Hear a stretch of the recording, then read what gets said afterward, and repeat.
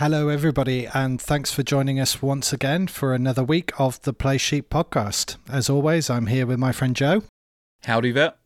And we're going to take you through all the games that featured in Game Week 12, except for, of course, the game that hasn't been played yet, which is the Cowboys and Ravens game. So, this week we're going to be talking about the Belichick Masterclass, QB fumbles, the Steelers getting smelted, and how the playoff picture is getting that little bit clearer. So, Joe, to take us into our very first game, Saints 21, Falcons 16, what did you make of this? I'm just going to go back to something you just said there, Charles. Is the playoff race really that much clearer? I'll maybe say it's not. Well, yeah, that's true. I suppose what I meant by that is we're getting a little bit closer.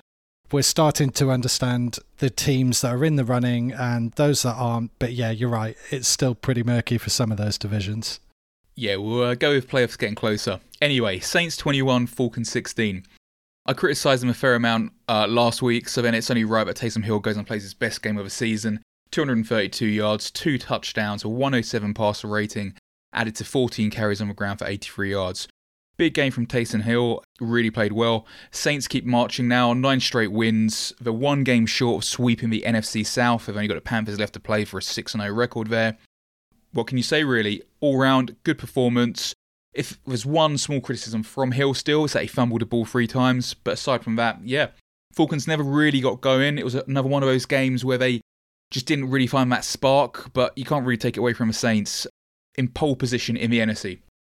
Yeah, I think in terms of the Falcons not performing, the only thing I would say is I think a lot of that is to do with the Saints defense. I think Matt Ryan did okay in this game, but I mean, I don't know if you knew this, but the Falcons had 42 possessions this season against the Saints where they didn't get into the end zone, and that only changed midway through the fourth quarter. Yeah, no, that's a great stat there, and I actually had a couple of my own, really. Until the Falcons did get in the end zone in the fourth quarter, it had been since week 10, the first quarter, against the San Francisco 49ers. That was the last time the Saints conceded a touchdown.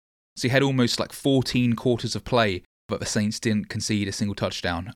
And this is now a 55-game stretch now that they also haven't conceded more than 100 yards either receiving or rushing to a single player. Now, we play fantasy quite a lot, me and you, and for a player to get, 100 rushing yards or 100 receiving yards, it's quite a common thing. And for the Saints to not give it up to either one of those positions for that long, very impressive.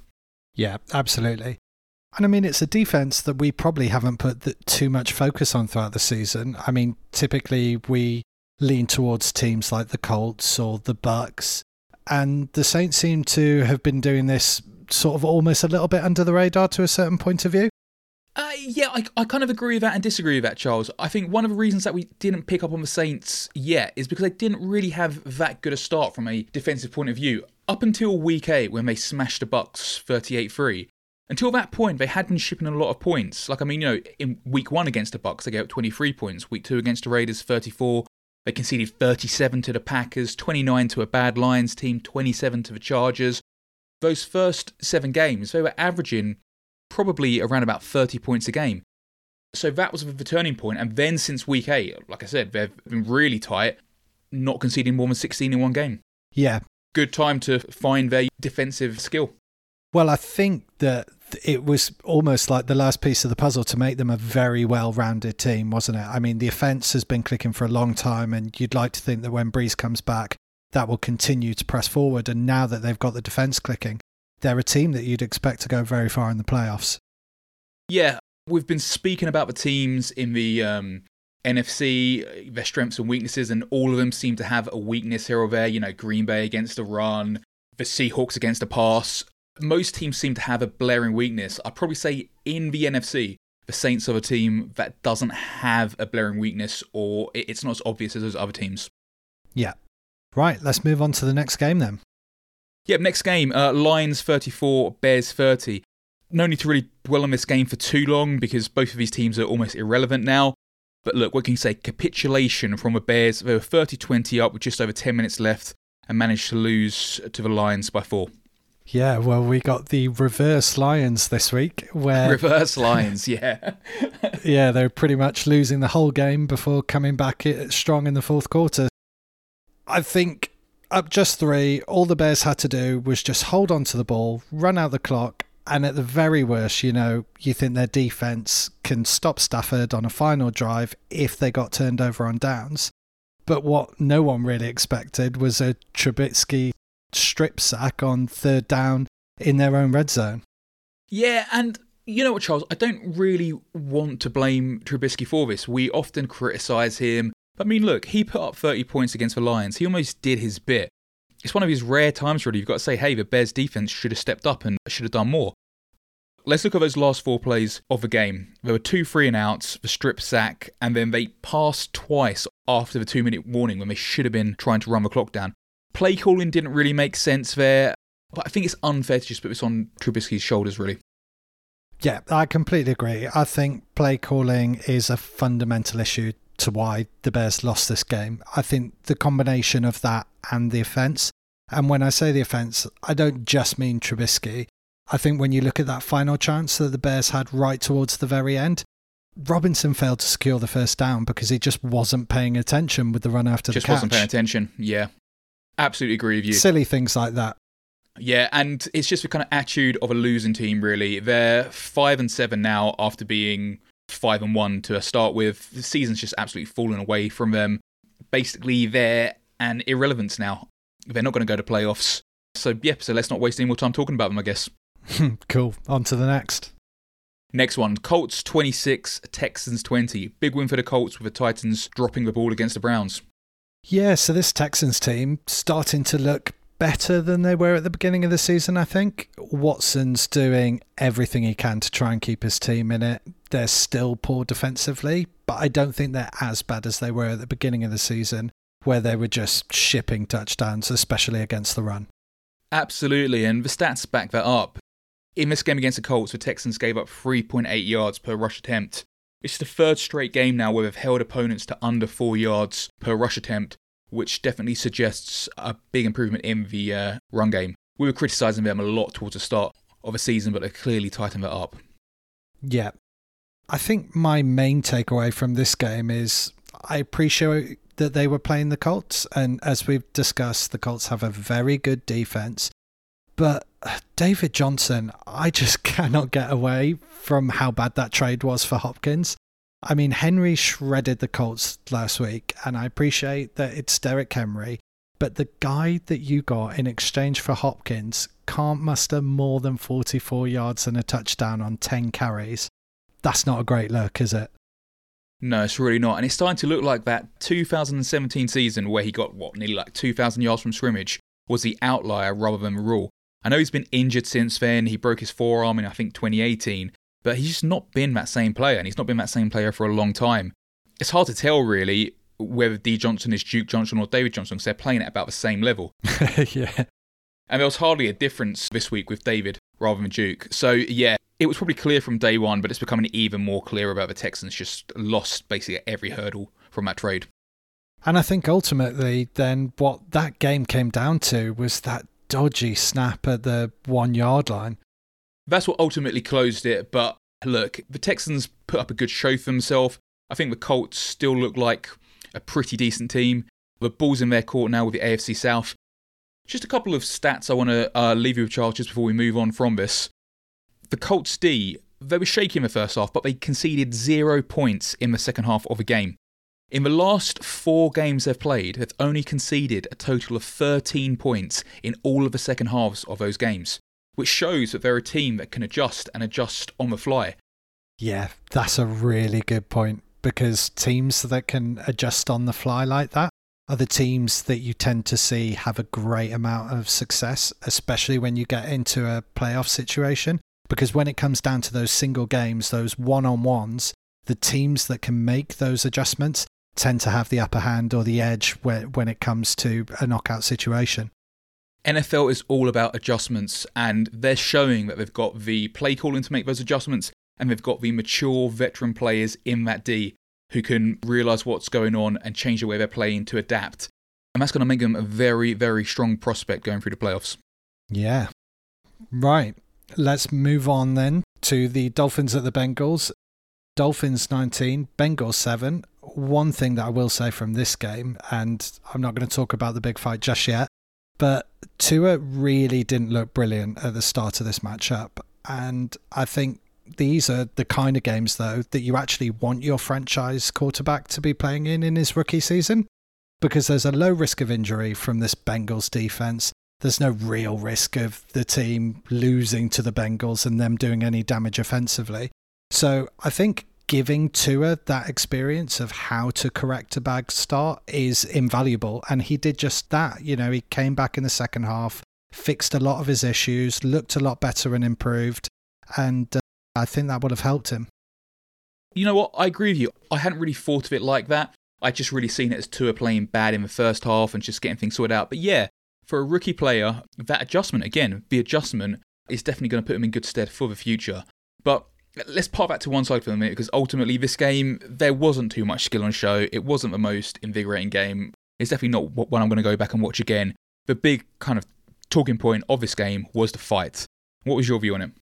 I mean, it just, to me, seemed so unnecessary. Like, it's the Bengals. Do you really need to get aggy against the Bengals? Yeah, but you can't just stand there and let that happen. Like, I mean, that hit from Mike Thomas on Jakeem Grant was hideous. It was outrageous.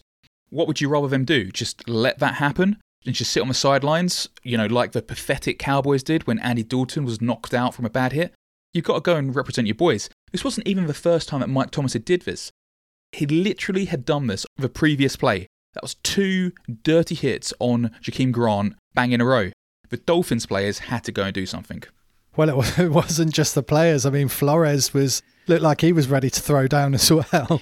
Yeah, it's probably not a great look for Flores, and maybe a coach shouldn't be the one to go out there and get a bit fighty. But I totally get why the players did go out, and you just can't stand for stuff like that. He'd called a fair catch, and I mean, he was taken out before the ball was in his hands, which is disgusting. Yeah.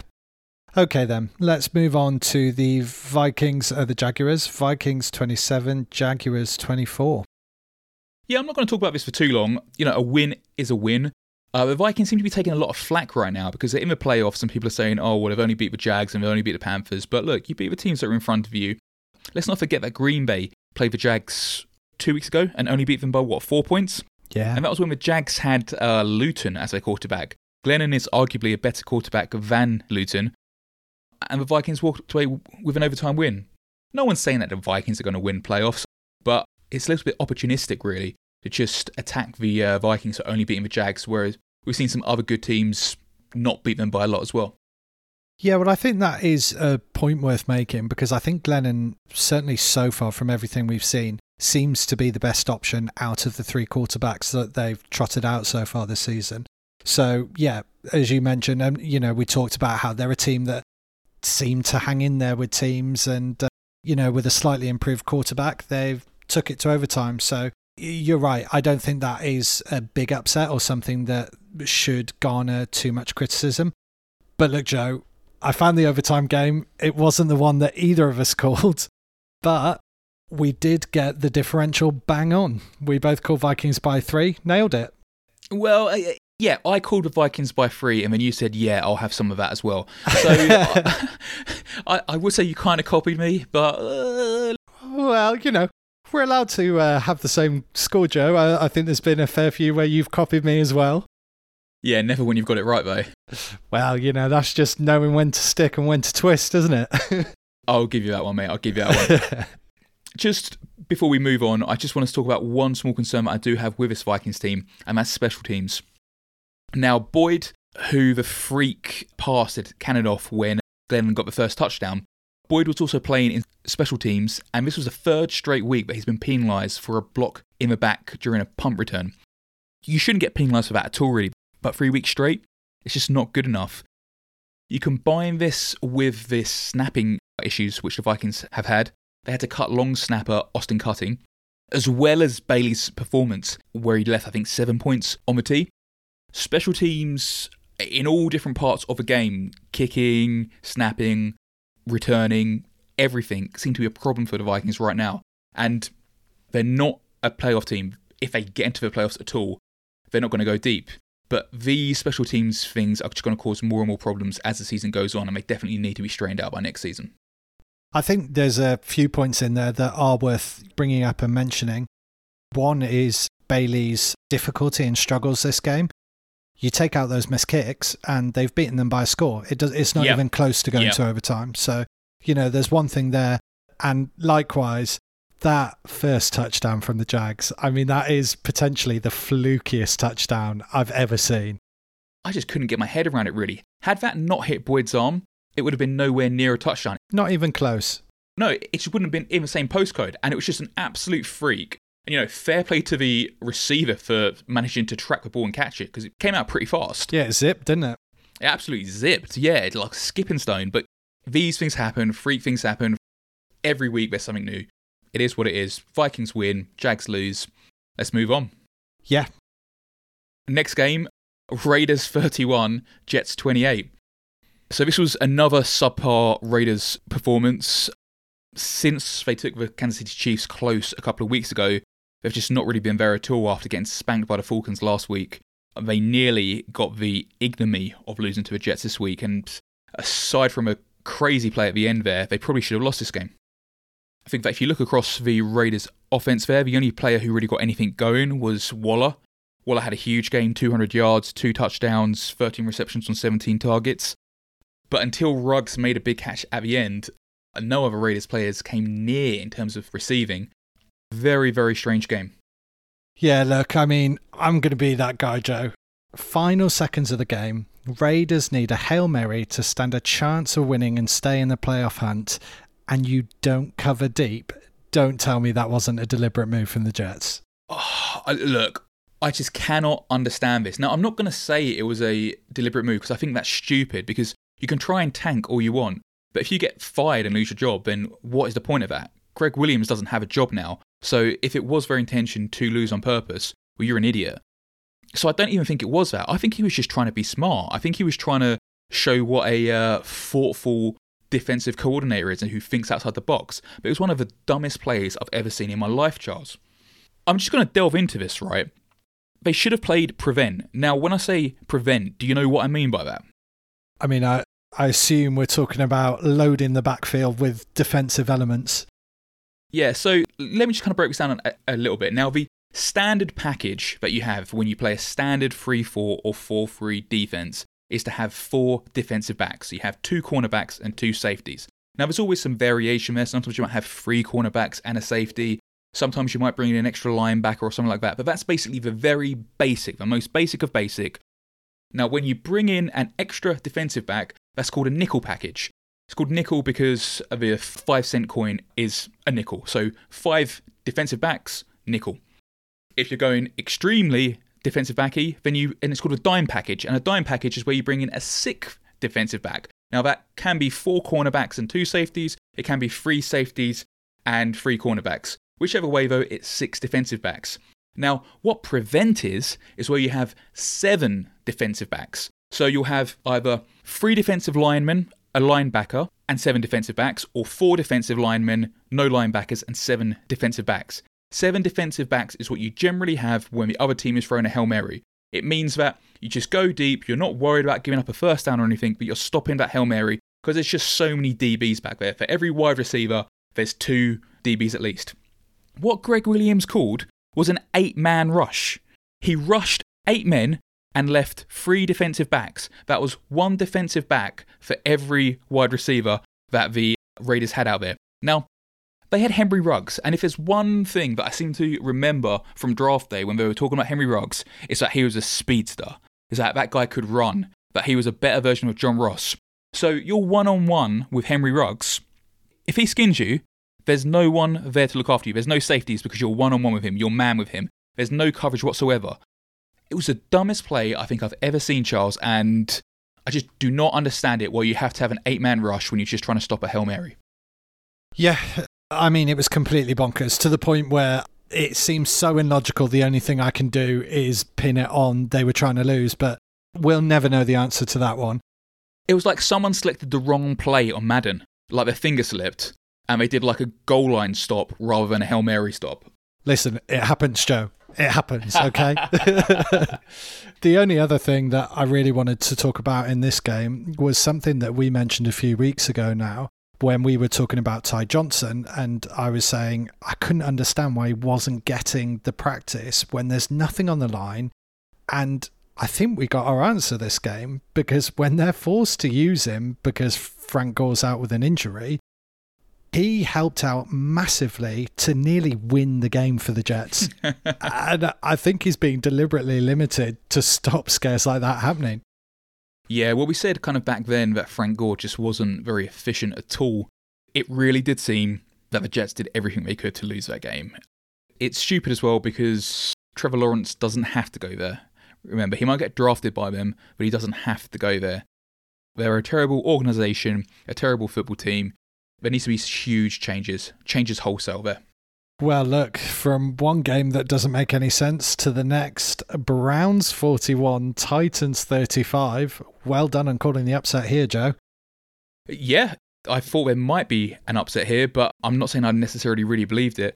Look, you've got to give the Browns their due. They're now 9-3, and you also got to give Mayfield his due. 334 yards, 4 touchdowns, 0 interceptions, a 147 pass rating, which was by far and away the highest rated quarterback of week 13. Really got to give it to him. Really good game. And the Browns look like they're going to make playoffs. And I'm going to be honest with you. I've been into American football for a long time now. I've never seen the Browns in playoffs. 2002, I think, was the last time that they made playoffs. Wow. Yeah. I don't think that American football was even on Sky TV back then. That's how long ago it was. A couple of things to take away from this game, though. Browns did well. Absolutely. Not going to take that away from them. But a team that's 38-7 up at the halfway point shouldn't be facing a consequential onside kick to close the game out. The Titans won the second half 28-3. And if you're going to go deep in playoffs, you've got to be a full-quarter team rather than just a one-half team. Yeah, well, I think what we saw from the Browns, certainly earlier on, is something that we discussed last week, which is in Mayfield. He's one of those players that we mentioned, along with a few other names, that when given the time, he has that technical ability to stick it on a dime, and he did just that in this game because there was very little pressure from the Titans defense on Mayfield, and actually the Titans even did a good job of limiting the Browns' run game from an efficiency point of view, and that's, I think, where we thought a lot of the damage was going to come from. Something else that we've also discussed this season is if you get a sizable early lead against this Titans team, Derrick Henry doesn't see the volume that he needs to be able to drag the Titans over the line and help them win the game. And then you're relying on Tannehill, who's forced to chase the game, and that hasn't worked all season for the Titans. And that's what happened here again. And, you know, the Browns defense did a brilliant job of limiting him to only 60 yards and a fumble. And that's exactly what this game needed. They absolutely had him spooked. His kind of body language, the faces that he was pulling. Henry was spooked. The Browns really got up in his face. So fair play to him. It worked. Yeah, but you're right. They really needed to do a better job of closing out, because in a one-on-one situation game in the playoffs, it's that kind of lack of focus that can see a game switch around in a half. How far do you think this Browns team goes in the playoffs? It's a weird one, because you mentioned they're 9-3 now, and honestly, that surprised me. And you're absolutely right. They have only lost 3 games, but there's something about this team that when I watch them week in and week out, I either think, oh, you've just nicked that. I don't know how you've managed to pull that off. Or the flip side, like, how have you lost this game? This should have been one that you could have easily won. And they're a team that is full of mystery. They don't always play the same way, which, you know, could be a benefit in terms of the playoffs, because they don't play a stereotypical way that you can go, right, if we just do this, that will counteract them. I think they're the type of team that I would expect to get out of the first round. Could they do the second as well? Maybe. Yeah, I don't disagree with you. And especially now that they are probably in the top half of seedings for the AFC, they could well have an easier game to get through that first round. The Chiefs and the Steelers are probably going to come 1-2 with their 11-1 records right now. But, you know, it's feasible that the Browns come third if they keep on playing like they're playing. One last question on this. Stefanski for Coach of the Year? Could that happen? I don't know. I don't think so. And that's not a criticism of what he's done, because I think he has come in and he has done a great job with this team. But their wins that they've scraped through on quite a bit. And I know he's taken a team that, as we pointed out, hasn't been to the playoffs since 2002. It looks like they're very much going to the playoffs. But is it still Andy Reid? Is it... I don't think it is Reid, because, everyone loves Reid, but I think Reid got it last year, didn't he? And I mean, it's not like the Chiefs are doing anything new. I could make a case on Mike Tomlin. I think that Mike Tomlin has got to be in the conversation. He's just taken a team on 11-win streak to start the season. But I think Stefanski has got to be in the conversation. Yeah, possibly. Let's see. Anyway, let's move on. Next game. Rams 38, Cardinals 28. And what I'll say about this one is, forget the 49ers as tenants. McVay lives rent-free inside the Cardinals' heads. He's now 7-0 against this team. Just seems to not be able to stop winning against them. I mean, honestly, with Andrew Whitworth put out of action a few weeks ago, I thought Goff would struggle, but the Rams blocking unit gave Jared Goff all the time in the world and completely blasted open huge running lanes. And the Rams just ran riot over the Cardinals, who, meanwhile, were playing this soft zone throughout the game. Why? You know how to beat the Rams. Bring the pass rush. Show the blitz, so you pressure Goff and you stuff the running backs at the line. The moment you do that, the Rams have nothing offensively, but they almost did the opposite of it, and I just couldn't understand it. Yes, there were times there where they were almost kind of daring Goff to pass it, but that works for Goff if you just give him time, like you say, to pass it. He's a very proficient mechanical passer. It's like you say, when you put that pressure and you get in his face, that's when he starts to throw up the interceptions for you. Yeah, absolutely. I will say Jalen Ramsey did a great job of limiting Hopkins, but then coming into this game that's what the Rams are all about. And, Jalen Ramsey didn't disappoint. No. I have a question for you, Joe. It's been a few weeks now since we've seen Murray scramble dominantly. Do you think he's suffering from what I'm going to call the Jackson effect and teams are starting to work him out? Or are we just putting this down to game script? No, I think it is probably more teams adjusting, because he seemed to be running it a lot in those first few games, even when the game script didn't necessarily call for it. If they were losing, he'd still go on and, break off a 40, 50-yard run for a touchdown. His running wasn't really a game script for him. I think just teams are planning against him now. You can imagine the kind of meeting rooms of these teams in the week leading up to the game. Watch Murray. Keep eyes on Murray. If they're doing an RPO, look out for Murray, stop Murray at the line. And this must be just what the linebackers and defensive lines are drilling into themselves leading up to his games. They've seen what he did in those opening few games, and they know that that's one of the hugest threats to their teams. So I think there's an adjustment there. I think that they're targeting his running a lot more, and I think you can see that in a few of the plays and the amount of players they're putting for. I think you're seeing a lot more kind of spies too. I think teams are playing with spies to try and stop him. What? We're just recording a documentary here. No. The spy is a linebacker who basically plays in the middle of a field, and it's his job to watch the quarterback. It's called the spy. Oh, I thought we were just talking about Belichick and a mustache. No. So, question for you. Do the Cardinals make playoffs? Do you know what? 2 weeks ago, I think it was, I was saying that I thought Cardinals would win the division. And now I think it's on a knife edge, really, because it's going to come down to the Vikings and the Cardinals. There's 4 games left for each team. All of their games are in the NFC, so it's purely winning from now on out. Cardinals have got the Giants, the Eagles, the 49ers, and the Rams. The 49ers game should be away, but will actually be a home game for them now.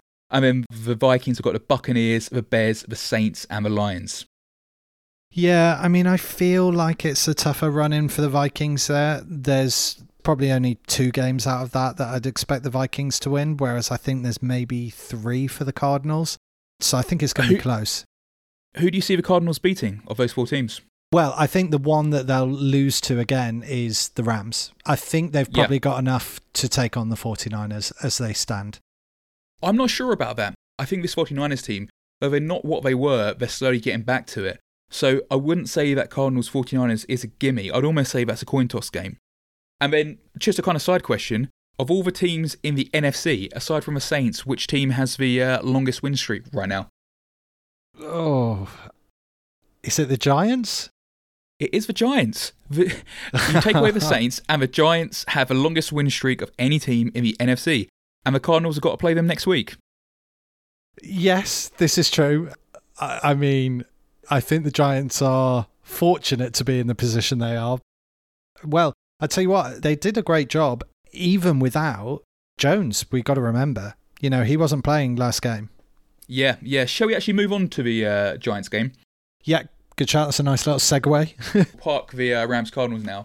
So, Giants 17, Seahawks 12. They are on a 4-win win streak because they just beat the Seahawks. No one had this. I'm very much looking for your input on this, Joe, because I watched this game and there was only one thing that I pulled out as something that I noticed that could even go some way to explaining why this happened. And for the most part, I'm just completely baffled. For me, the Seahawks offensive line, it just couldn't have looked any worse in that game. It looked bad. Yeah, and aside from that, I just don't know where it all went wrong. It's really hard to pin things out, but like you say, the offensive line just seemed to be collapsing a lot. The pressure that the front four of the Giants were putting on Russ Wilson was immense. It's perhaps the most that he's been pressured all season. I mean, players like James Bradbury, Jabril Peppers had a big game. I mean, Jabril Peppers hit the quarterback once, had a sack, had a tackle for a loss, 2 passes deflected. I mean, these guys were really, really playing well, and they really seemed up for it, and they seemed more up for it than the Seahawks were. I don't like to talk about intangibles like this, like wanting it more and that kind of stuff, but when you see a result like this, and it's hard to explain in other ways, the Giants just really seemed up for it. Yeah, I mean, just 12 points for the Seahawks it feels like it's an incredibly low score. I mean, that's got to be like, what, second lowest score that they've put out this season, perhaps? Yeah, and I look kind of through this, like, when you look at how they were scoring at the start of this season, like the first half, they were putting up, probably about an average of 35 points a game. So you are right, this is low for them.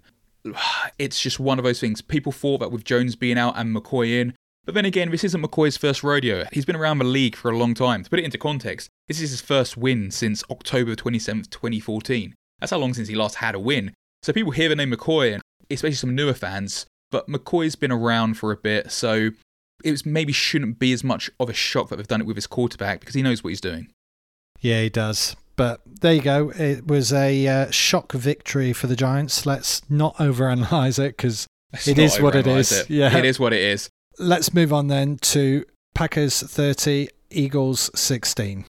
Yeah, so look, I kind of feel a little bit smug about this because I have been on Wentz's back for a long time now saying that I don't think he's a good quarterback. I think when you look at all the stats and you look at his gameplay, at the start of this season especially, there was this kind of narrative that he's a good player. And I'll say, no, he's not. Now it's almost trendy. You're getting all these articles out now saying that 2017 was an outlier season and he's always been bad. And every single news site really is jumping on the bandwagon.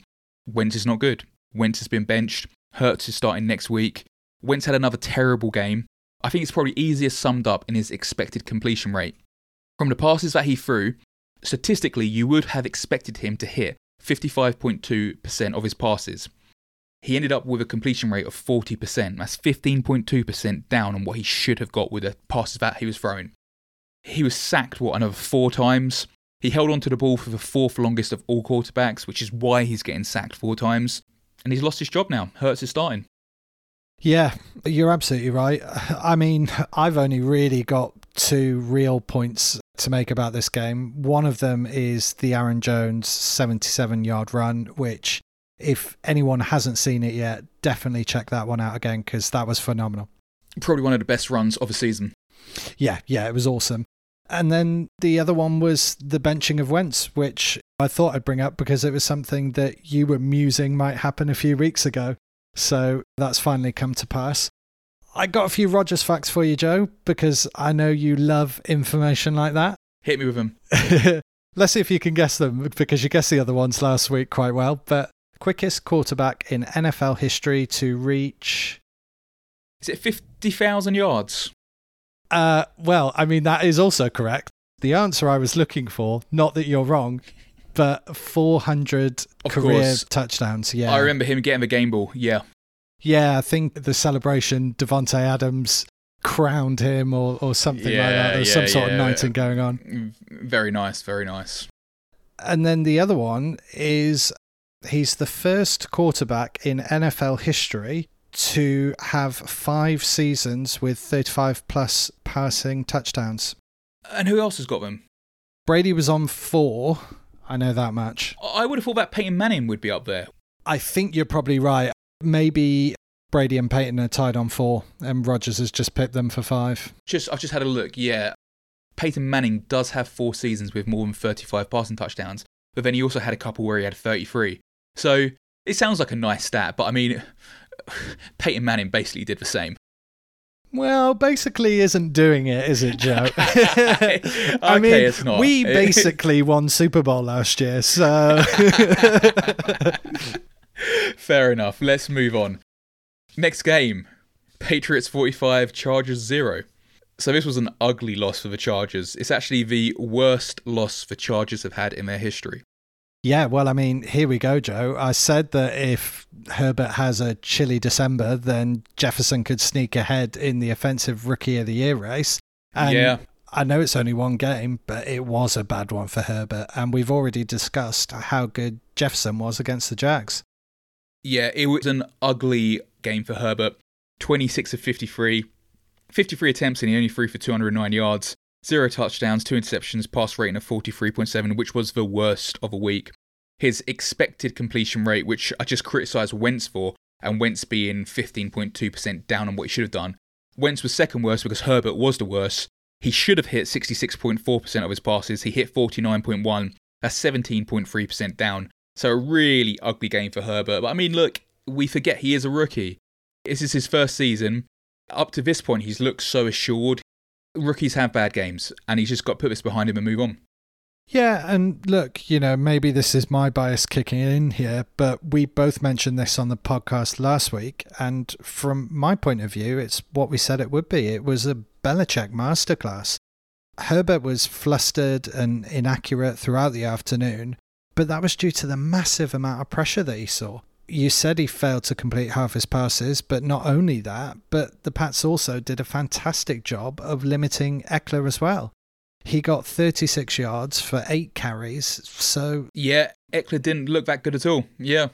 So it meant there was no safety valve for Herbert there, and that was just another thing that just compounded this disaster day he was having, and Belichick just locked down everything so that Herbert looked like a rabbit in the headlights.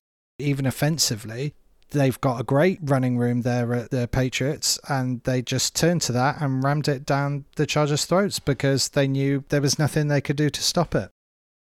Yeah, absolutely. Don't disagree with any of that. Just before we move on, I just want to bring up one last thing. Gosiewski, I mentioned him last week. I mentioned his punt returning, how good I thought it was. This week, he gets a receiving touchdown and a punt return touchdown. Had 145 yards on 3 punt returns. Gunnar Olszewski's kind of come out of nowhere, but he's looking like a legit threat for the Patriots, especially on special teams. Yeah, he really is. Really, really is. Yeah. So how are we feeling about this Pats team beyond this season? Because Brady left, they lost that wide receiver core. There was concern that the Pats wouldn't be anywhere close to where they were. And, they're not. But I still feel that they're not as bad as a lot of people expected them to be with that loss. Do you think they can turn that around quite quickly, or do you think there's still a bit of a longer process for them in terms of rebuilding? I think the Patriots and what the Patriots do in the off-season is going to be one of the most interesting off-seasons of any team in the Football League. There's the decision they have to make with Cam Newton. Cam Newton is currently on the veteran minimum this year, so they're getting him for peanuts. I say peanuts, like $800K, but for a quarterback in the National Football League, that's peanuts. So they're getting Cam Newton for peanuts. What are they going to do? Are they going to stick or twist? Because Cam Newton, probably deservedly, he deserves to get paid. He's a very different quarterback to what the Patriots are used to, but there are certainly some teams in the league who'd pay for his services and pay pretty well. So they've got to decide if they're keeping him. Then you've got all the veterans who are coming back who've been on COVID. So I think that Patriots got, 5 relatively big-name defensive players out who should all be coming back. Yeah, which is going to have a big impact. A big impact. So Look, I still think it's too much of an ask for the Patriots to make playoffs this year, just based on how strong the AFC is. It would take a lot of results going their way. I'm not saying that's impossible, but I'm saying that it's unlikely. What do they do next year? Look, this team's not finished yet, and as long as Belichick is calling the shots, there's still life left, and the dynasty could well creak on. It'll be very interesting, though, to see what they do. Yeah, I just think the success that they've had over the last decade, if they can avoid a painful rebuild, they'll have just done a tremendous job. Yeah, agreed. Right, shall we move on to the next one? Let's do it. Broncos 16, Chiefs 22. It's quite a funny one, Joe, because I called out the Denver defense as being a factor that could limit Mahomes, and so I went Chiefs by 14. You actually went Chiefs by 10. It ended up being Chiefs by 6 in the end, but I don't think the Denver D is really the unit that deserves the credit necessarily. I mean, Hill dropped 2 passes, including a touchdown. He also had a score called back because of a holding penalty. Kelsey had an important drop on 3rd down. Bell dropped a pass in the red zone. Watkins had a drop. I mean, it was just a complete comedy of errors. And despite racking up 400 plus yards on offense, the Chiefs scored only 22 points because they had to settle for 5 field goals. Yeah, how rare is it that we kind of say that the Chiefs can't finish things in the red zone? Yeah. It's just one of those things. You've got to give credit to the Broncos. You also probably do have to say that the Chiefs weren't playing as good as we normally see them play. It's one of those things, but at the end of the day, the Chiefs still playing extremely inefficiently and they walk away with the win. Now, with the Steelers game, they are equal on top of AFC based on record, and you would probably expect them to go through and probably get the first seed. Yeah, and call it funny or not, but the last time these two teams played against each other earlier on in the season, it was the Broncos that were making all the mistakes with interceptions and drops and fumbles. So you're right, it is just one of those things. It's that flip of the coin. It is interesting, though, just to finish up on how the Chiefs seem to be struggling a little bit with their divisional rivals. They've had 2 games against the Raiders. One they lost, one they won, but even one they won, it wasn't by a huge margin. So it seems that the Raiders have almost got that blueprint. If I remember correctly, they really struggled against Justin Herbert, and had Justin Herbert not made that rookie mistake in what I think was his first start, Justin Herbert could have beaten the Chiefs. And now this game against the Broncos again taking them to less than a score. It's just funny how these divisional rivals seem to be getting the number on the Chiefs a little bit, and that could just be one of the factors that stands in the way of them becoming this dynasty that everyone expects. Washington 23, Steelers 17. It's funny, Joe, because last week Mike Tomlin had a go at his team following their flat performance against the Ravens, where they dropped 6 passes despite winning. This week, they didn't win and they dropped 7 passes. Yeah, we've spoke about the Steelers team. We have said that there's this propensity for them to not play for 4 quarters, and they've often let bad teams back into the games or have got off to slow starts, but they've always had like a half or a quarter that they've played so well that they've made up for it. Just seemed in this game there wasn't that half or quarter that saved them, and they played pretty poorly through the whole game, and it was fundamentally based around a very bad running game. Yeah, and I think again play calling plays an element of this. When you're at the goal line and you've failed because you've called 3 running plays in a row for Snell, you've got to start questioning, are you playing the right plays here? He was getting nothing all game long. Do something different. It's not working. Snell was pretty terrible. Like, watching that game, it was almost like he was running in treacle backwards. His stat line was 8 carries for a total of 5 yards. I don't know where those 5 yards actually came from. I didn't see him get past the gain line. His long was 4, so maybe I fell asleep for that one. But I mean, look, Benny Snell is terrible. The Pittsburgh rushing attack is terrible. We've mentioned a few times on the show this week strengths and weaknesses of teams and blaring strengths and weaknesses. The blaring weakness of the Pittsburgh Steelers is that they don't have a run game. I mean, Roethlisberger had to throw the ball 53 times. Old man Roethlisberger with his crooked shoulder. They can't run the ball. And unless they run the ball, they won't get as far in the playoffs as they want to get. And don't be fooled in thinking that this is just a Snell issue, because we were asking the same questions several weeks ago when we were saying, why is James Conner not getting the yardage that you'd expect? And at the time we were saying, well, look, they're having such success with the passing game. Why change anything?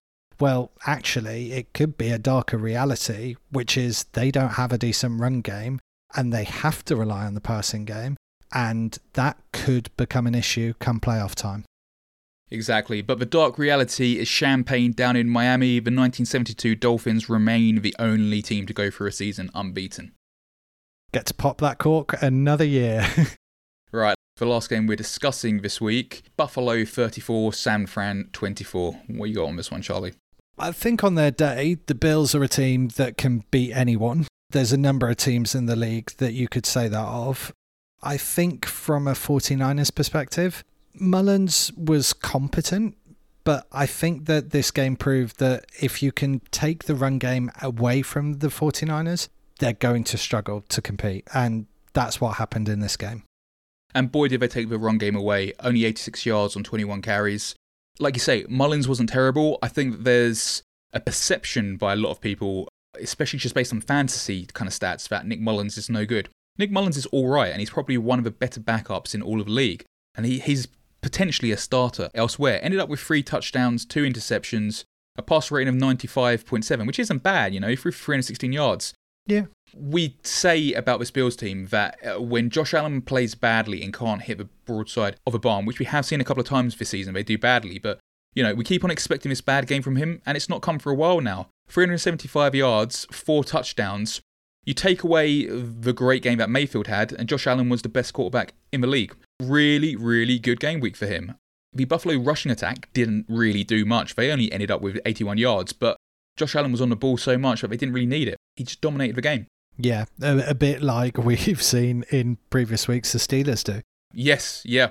I suppose the thing that I found a bit weird in this game was McKinnon. You know, he was someone that when he came to the 49ers, everyone thought, great addition. He's going to run riot there because they're a team that's set up to run, and he's got all the skill sets to be able to do that. And of course, he had that really bad injury, but he's just never really featured in the team in any meaningful sense unless other players around him have been injured.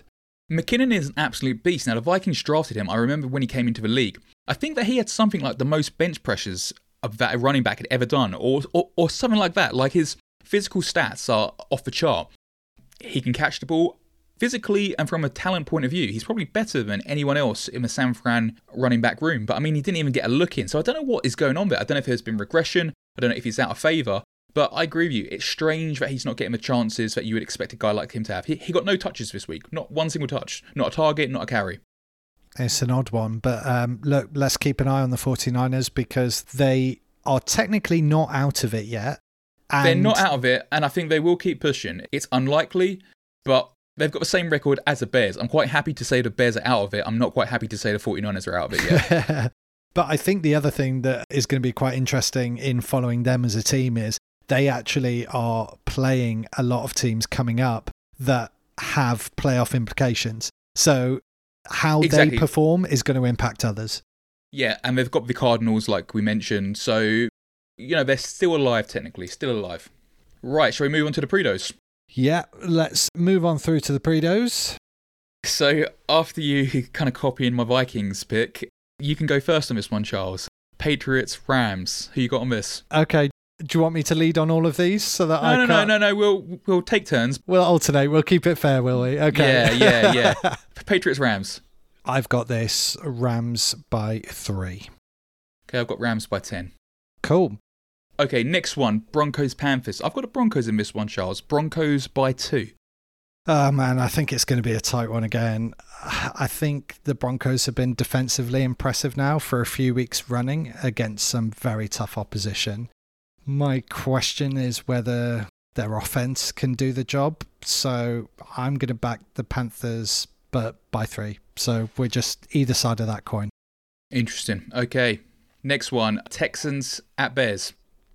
Yeah, I mean, tough one this again. The Texans have been improving. The Bears have been slipping. I'm going to back the Texans on this one. I think Texans by 6.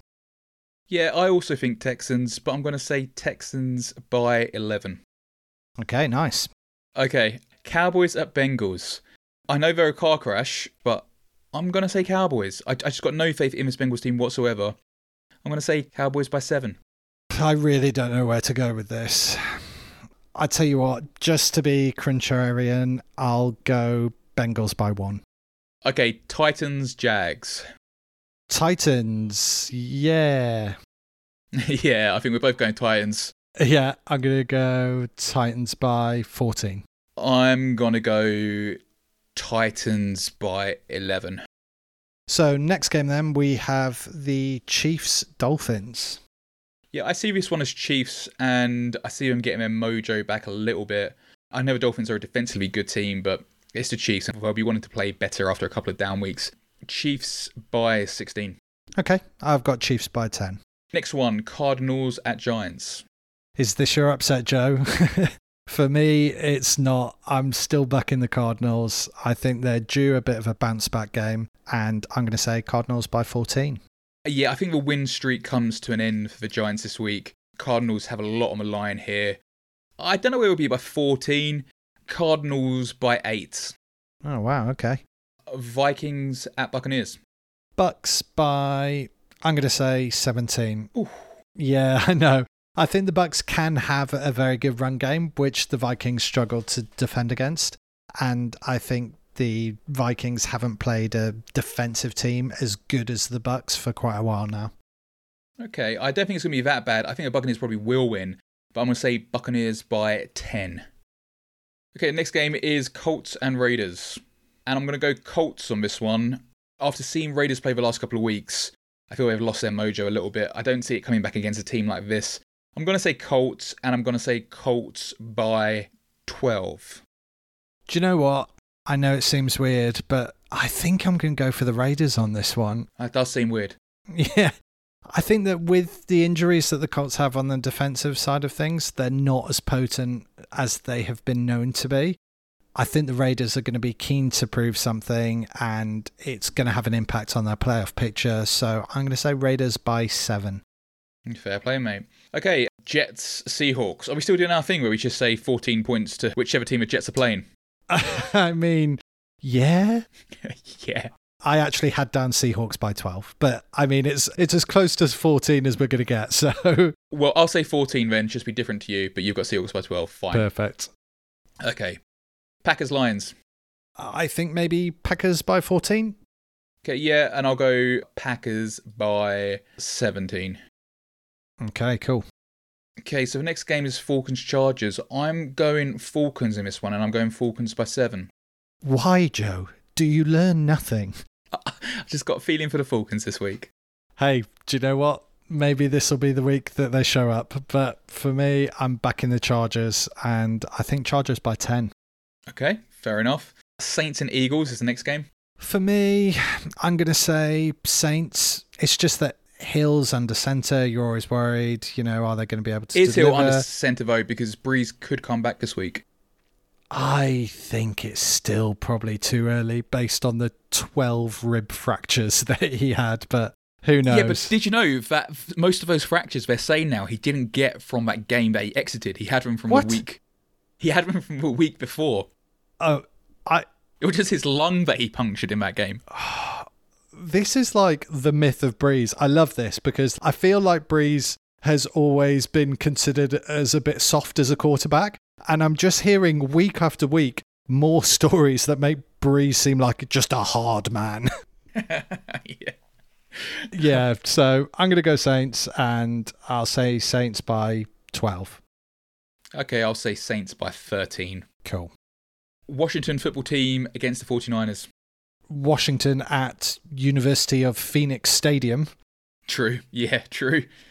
I said before, I just think the 49ers are recovering a little bit, playing a little bit better. I've got the 49ers in this. Not by much, I'm going to say the 49ers by 6.